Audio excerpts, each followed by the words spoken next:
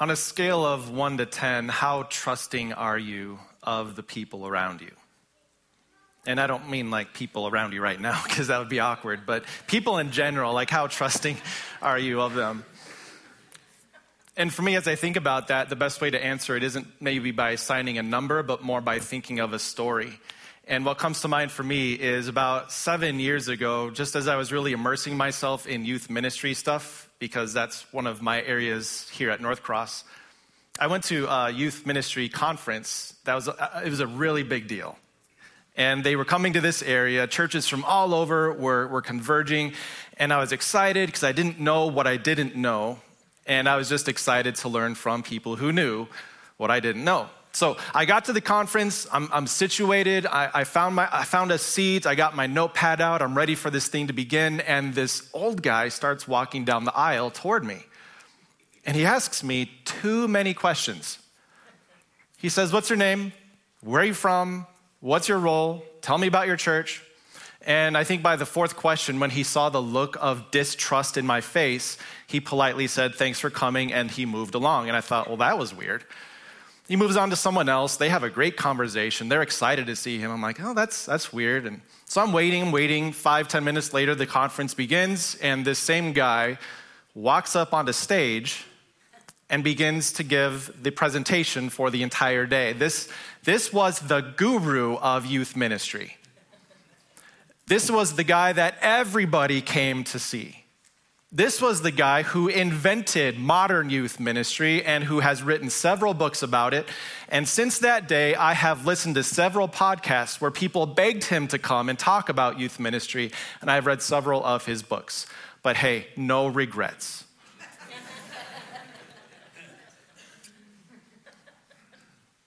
On a scale of 1 to 10, how trusting are you of people? Here's the ironic thing about trust. The only way you can know if someone is trustworthy is to go ahead and put your trust in them. How about this? Imagine you had taken one person at their word. And maybe you've got your own story where you just didn't trust someone, you didn't know them, there was no established relationship, there was no context for trust, and so you decided not to step out in trust with them. What did you miss out on?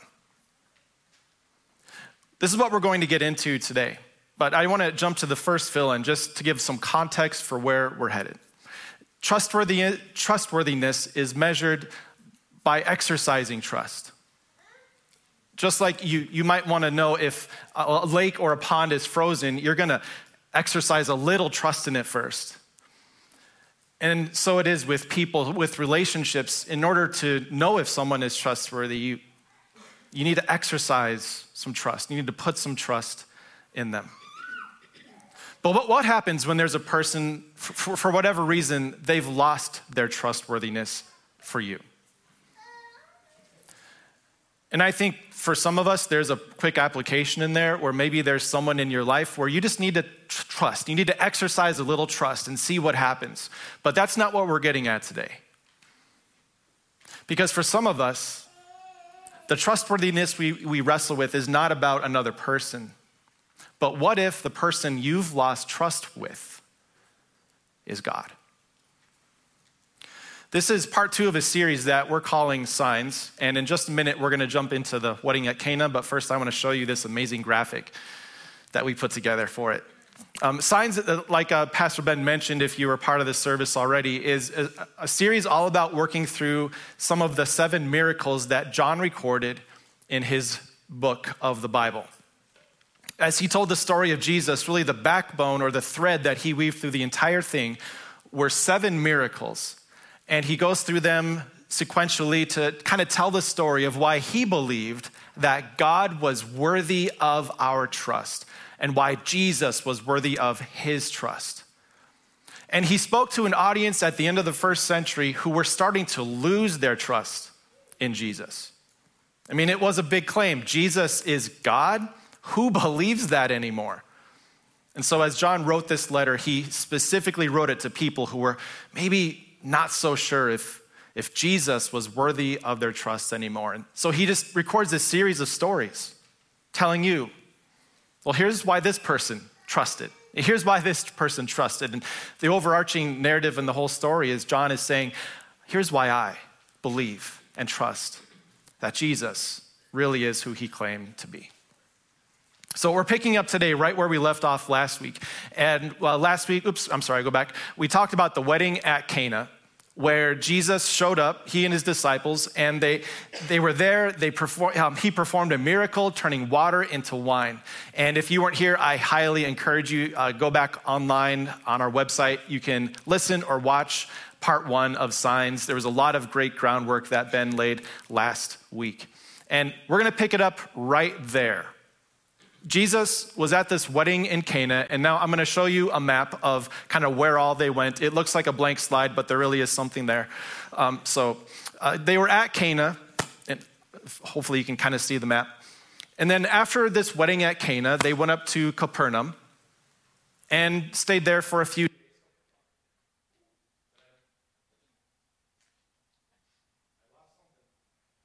Getting too excited. I'm good. I accidentally muted it. Can we edit this from the online archive later? The miracle of video editing. They were at Cana. After the wedding, they went up to Capernaum for a little while, hung out for a bit. And then after that was the annual festival of the Passover. And so what all Jews would do in this area was they would all travel way down to Jerusalem. And for context, the city or the metro of the Twin Cities could easily fit between this area here. This would be about a 60, 70 mile trip if you were going in a straight line. And so they traveled all the way down to Jerusalem for the Passover meal. And John records that while they were there, Jesus performed many signs, miracles. He taught people, and people started to see, like, this is not just a carpenter from Nazareth. There's something different about this guy. So after the Passover, Jesus and his disciples traveled back up to Galilee, but on the way, they stopped in Samaria. And there's a longer story here. If you have time this week, I encourage you to read through John chapters 1 through 4, because it'll fill in some gaps that we don't have time to hit here today.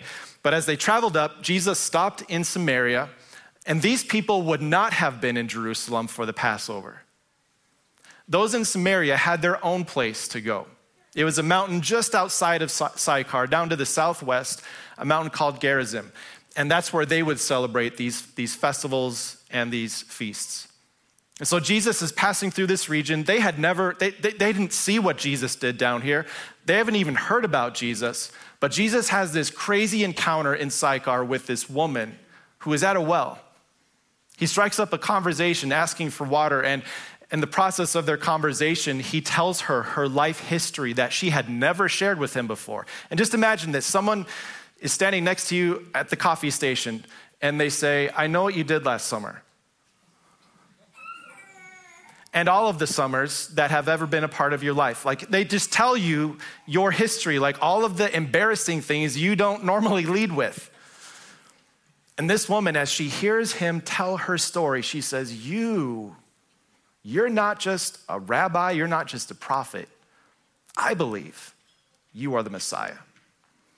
So she tells the entire town of Sychar, and this is what happened. John chapter 4, many of the Samaritans from that town believed in him. Why did they believe in him? Because of the woman's testimony. They trusted him. They trusted that this really was God with them because of what this woman told them. Her testimony was, he told me everything I ever did. And that's pretty compelling evidence that this person is God. So when the Samaritans came to him, they urged him to stay with them, and he stayed for 2 days. Now, why did they want him to stay? What was Jesus doing during those 2 days?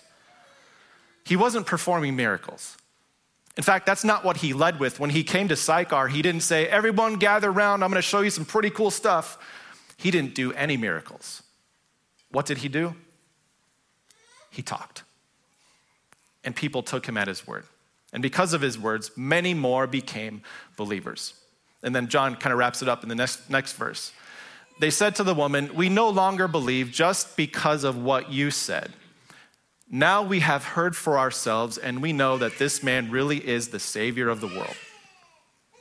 And as John records this, he invites you, the reader, he invites us, the reader, to compare this with what's about to happen next. Here, the people in Sychar just took him at his word. They believed him without any miracles. But check out what happens when Jesus leaves Samaria and goes back to his home area. So after the 2 days in Sychar, Jesus left for Galilee, up north where he was from. Now, Jesus himself had pointed out that a prophet has no honor in his own country. He's warning those following him, I know that we had a great time in Samaria, but it might not be this way around the people who know me, which was weird, but they had this familiarity with him that almost put up a barrier. So they get into the area, and here's what happens next. When they arrived in Galilee, the Galileans also welcomed him. Just like the Samaritans begged him to stay for 2 days, the Galileans are saying, please, come, stay. But why? Because they had seen all that he had done in Jerusalem at the Passover festival, for they had also been there. They had traveled down to Jerusalem. They saw the signs and the miracles, and they wanted some of that up in Galilee. Now you start to see John just invite you to make a comparison. Those in Samaria welcomed him for 2 days just because they wanted to hear him. And those in Galilee welcomed him because they wanted to see some more tricks. And this is going to help us understand the nature of Jesus' miracles and why he did them. And now we're going to get an opportunities to see the second miracle that Jesus did up in this area. So once more, he visited Cana in Galilee, and John fills in the blank in case you forgot what happened in the last 2 chapters. He says, this is where he had turned the water into wine. And there was a certain royal official whose son lay sick in Capernaum. And Capernaum is about 17 miles away in a straight line. So you'd imagine this is at least a day's walk, if not more. And we don't know much about this royal official. Literally, the name just means royalty. He could have been a relative of King Herod. That's what some people think. Or he could have just been an official in the army. This was a man of importance. And there was something important on his mind. His son was sick. And so he came to Jesus for help. When this man heard that Jesus had arrived in Galilee from Judea, he went to him and begged him. And I want to pause at that word because begged isn't just like a one-time thing like, hey, could you please help? But the word implies that there was this ongoing pleading. Please help. Please help. Here's my story. Here's who my son is. Please help. Please help. Here's what we're dealing with. There was an ongoing plea for him to come and heal his son, who was not just sick, not just under the weather, not just, oh yeah, he's dealing with some issue in life, but no, he was close to death. Can you imagine what it would be like to be that dad, at least a day's journey from home, knowing that your son, whom you love, is close to death? We're not told why he was away from home, whether it was he was on duty, but it seems more likely that he had made this journey, this trip, because he trusted that Jesus could help. So he comes to Jesus with this heartbreaking plea. Please come help. My son is close to death. Please come help. And Jesus responds with something that seems unordinary, but there is so much we can learn from these things when Jesus says something that's unexpected. Here's what Jesus replied with. Unless you people see signs and wonders, you will never believe. In other words, Jesus did not come to gather people around and amaze them and shock them with great miracles. That was his secondary thing. That was his side dish to complement the main course. The main thing was simply to share a message and to talk. So Jesus made this observation. He says, I know what's going to happen here. You will never believe unless you see me do something. So the royal official persisted. He said, sir, and this is so crazy because this is a man of authority, a man with a title, and yet he refers to this young 30-year-old up-and-coming rabbi with this word of respect, sir. In some translations, it's actually translated as Lord. This man recognized Jesus was different. Sir, come down before my child dies. I wonder if you've ever prayed something similar. God, come down to help. For him, come down was elevation because Cana to Capernaum, you kind of went downhill, so they said, come down.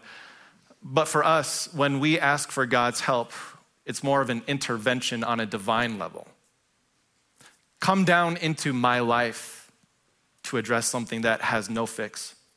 Come down to heal something that I cannot fix.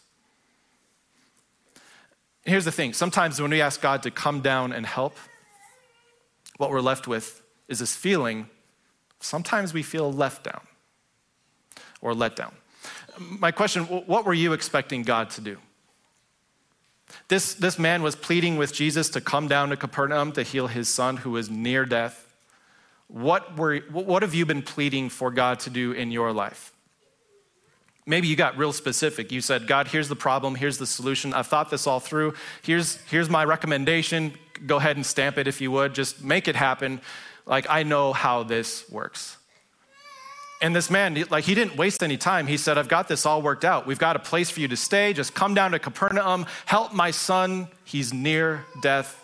And I believe, Jesus, that you are the only hope. What expectations have you been having for God?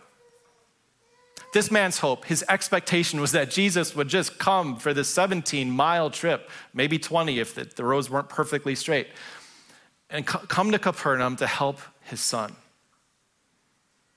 But Jesus, as he looked back, he said, I didn't come here just to give you the dessert, the side dish. I came here so that you would believe who I am. Sometimes we can get in our own hearts and minds these expectations that we place on God, that he is here for the side dish. He's here to make our lives better, to heal us of anxiety. He's here to cure us of our diseases. He's here to do the things that any loving father on earth here would do for their child. And we have these basic expectations. We kind of write them out and say, here, God, here's what any loving God should do. Here's what I know. With any relationship, unmet expectations will erode your trust. And maybe you've experienced that in the past. Something you thought was just a basic expectation for God, he did not meet. And your response to that was, well, wait a minute. Why am I believing in you anyway? Sometimes the unmet expectations that you have before God are the things that you wrestle with throughout your life. He didn't show up. He didn't come down. He did not heal. Rather, it feels the opposite. He came down in vengeance. He came down in anger, and I feel cursed more than I feel blessed. Maybe some of you have a story about unmet expectations with God, and maybe for some of you listening, that's why you're not sure what you believe about God anymore.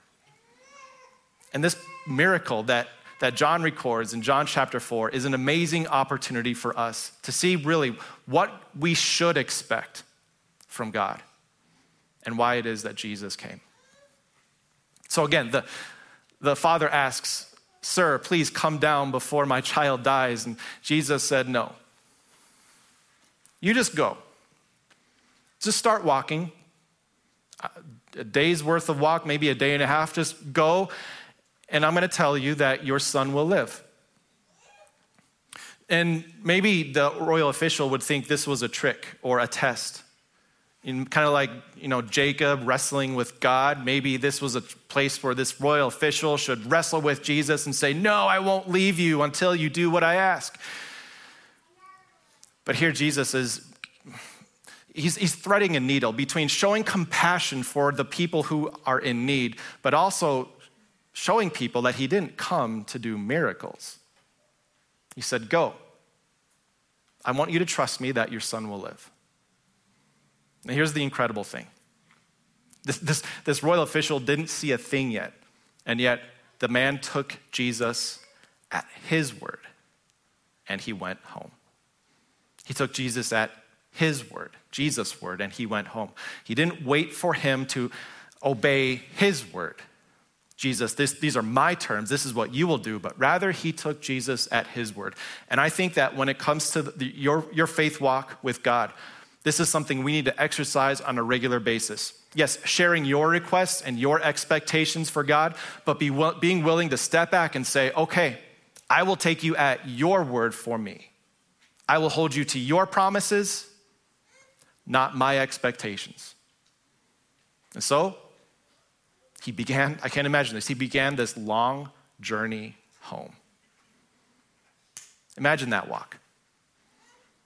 Each step wondering, should I turn back and just really make sure Jesus said what I thought I heard him say? Am I really going to go home and find my son alive?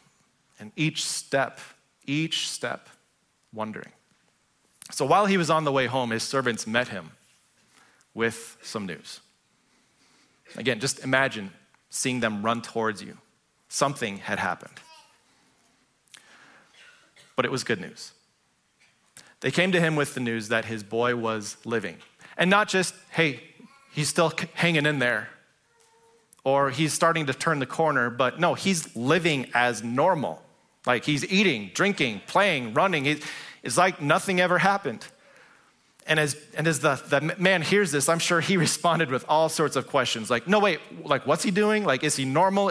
How's he feeling? Does he have a fever? Are his aches gone? I'm sure he had all sorts of questions. John records the main one. When he inquired as to the time when his son got better, like what time was it? They said to him, yesterday at 1 p.m, the fever just left him. And this man is thinking back in his memory, 1 p.m. That's when I left. That's when I departed. That's when Jesus said, your son will live. The father realized that this was the exact time at which Jesus had said to him, your son will live. So, as he told the story to his household about all the things that had happened, the result was he and his household believed. And as John would tell you this story, if he were here telling you this story, he would say, I know some of you are wondering, I don't know if I can trust God. I don't know if I can believe in Jesus. But here's why this young man or this royal official believed. And here's why this household believed. Because they didn't just hear the word of Jesus, but they saw the authority of his miracles. When Jesus did miracles, it wasn't the main show, it was the side dish. It was the side dish to complement the main course of his word that he wanted them to hear. I'll put it this way for number 3. Jesus did miracles to emphasize his words, to draw attention to his words. His words were the main thing. What he declared, who he claimed to be, that was the main thing. And I just want to pause right here because a lot of times we do the opposite of that. A lot of times we use our words to make our actions seem better. Jesus used his actions to draw more attention to his words. Just a quick story that kind of brings this to life for me was back in the year 2000. Sorry, that reminds me of an old skit back in the day. In the year 2000, my sister Jeanette got married, and she got married on April 1st.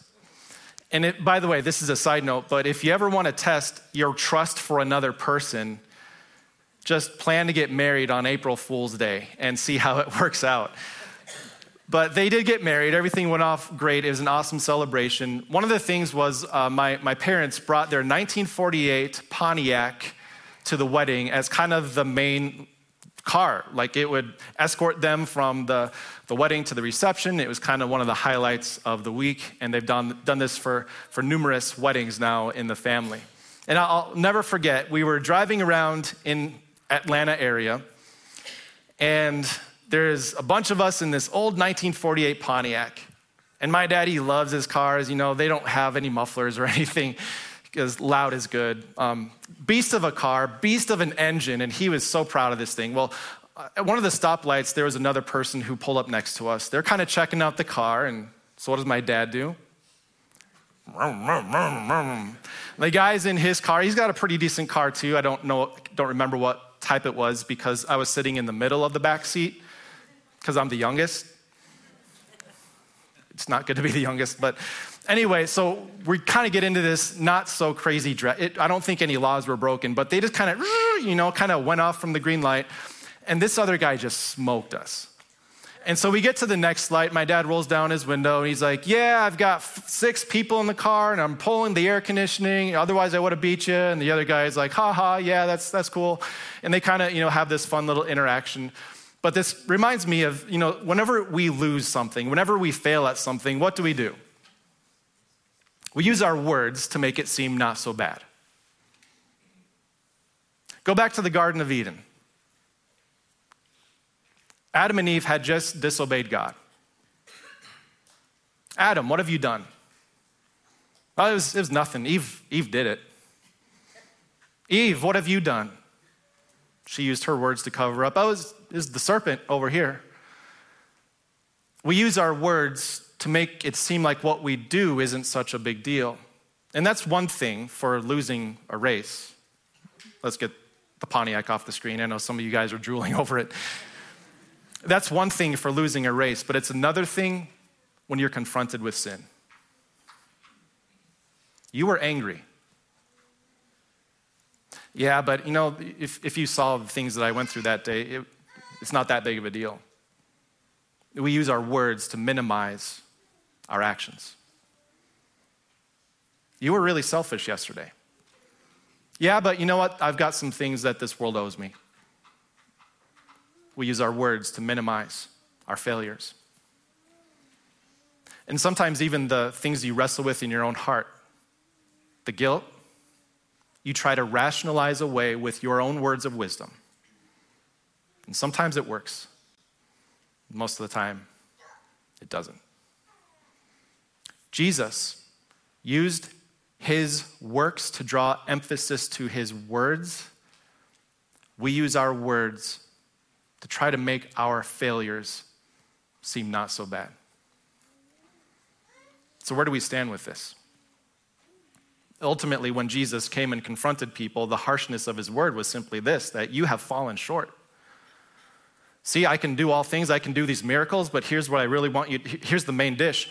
You have fallen short in your relationship with God. Your sin condemns you. There's nothing you can say to change that. But I can. And when people were brought to him guilty, full of shame, full of sin, not even the people who were trying hard yet, Jesus would come to them and say, your sins are forgiven. And it worked. People knew he had the authority to say that because of the miracles he had performed. And that's the miracle of what he gets to do for you today also. People who are full of sin. There's no need for us to minimize our faults with our own words because the word of God declares that you are forgiven. And I think the only thing that we need today is just prove it. Like, how do we know for sure that this really is God's message to me? How do I know what Jesus' promises are and how they apply to me? Like, there's so many different messages out there. How do we know it's true? And John, if he were here, he would say, I'm so glad you asked that question. Here's what he would say. John 1:14, the word isn't just some echo you've heard throughout time, but the word actually became flesh and made his dwelling among us. God's answer to your sin is not just a declaration, but it's an incarnation. Jesus became flesh and dwelled among us so that through his life and death, he could earn for you what he declares over you. You are forgiven. And that's God's word to you. So can I encourage you with something this week? When it comes to your relationships in life, there's probably some very trustworthy people that you just haven't quite trusted yet, and maybe you're missing out on a world-renowned youth ministry partnership that could have happened with a great leader. Or maybe it's just a step forward in your relationship with someone that you love. Can you imagine what would happen if you trusted in God? And not just test the water, like, can I do this? But if you were in a place where you could hold on to the promises that God has declared over you and to live with them, there is some power. Not just in the miracles, but power in that word for you. So I'll close with this encouragement. You have everything to gain when you take Jesus at his word. John would encourage you, if you're not sure, just try it, just test it. Just try living as if what God declares for you is true. God gives you the supernatural ability to receive his word as true. But John would invite you, would you live in it also? You have everything to gain when you take Jesus at his word. We're going to pick it up there next week. I hope you can come back for Signs, Part 3, where we see the third miracle that John wanted people to remember and know so that they could believe that this Jesus really was who he claimed to be. Let's pray. Dear Savior, as you interacted with that royal official in Cana, he had so many questions and doubts and issues, most of which was his son was near death and he could do nothing about it. As we look at this miracle you performed for him, it's just a shadow of the greater miracle you did for all of us. All of us, because of sin, are in death. We are condemned in our sin, and yet through your sacrifice and your declaration over us, you have declared us to be forgiven and loved by you. Help us to grow in our trust for you. Help us to go out and just live as if the words you declare for us are true. You are trustworthy. So give us the ability to put our trust in you even more this week. And as we meet with our small groups, our growth groups this week, I pray that we would have great conversation and discussion about what it means to put our trust in you and just to be open about an area of life where we want to do that better. And the motivation for this is simply a reflection of our thanks for you, Savior, over the love and the sacrifice you had for us. Be with us and bless us in Jesus' name. Amen.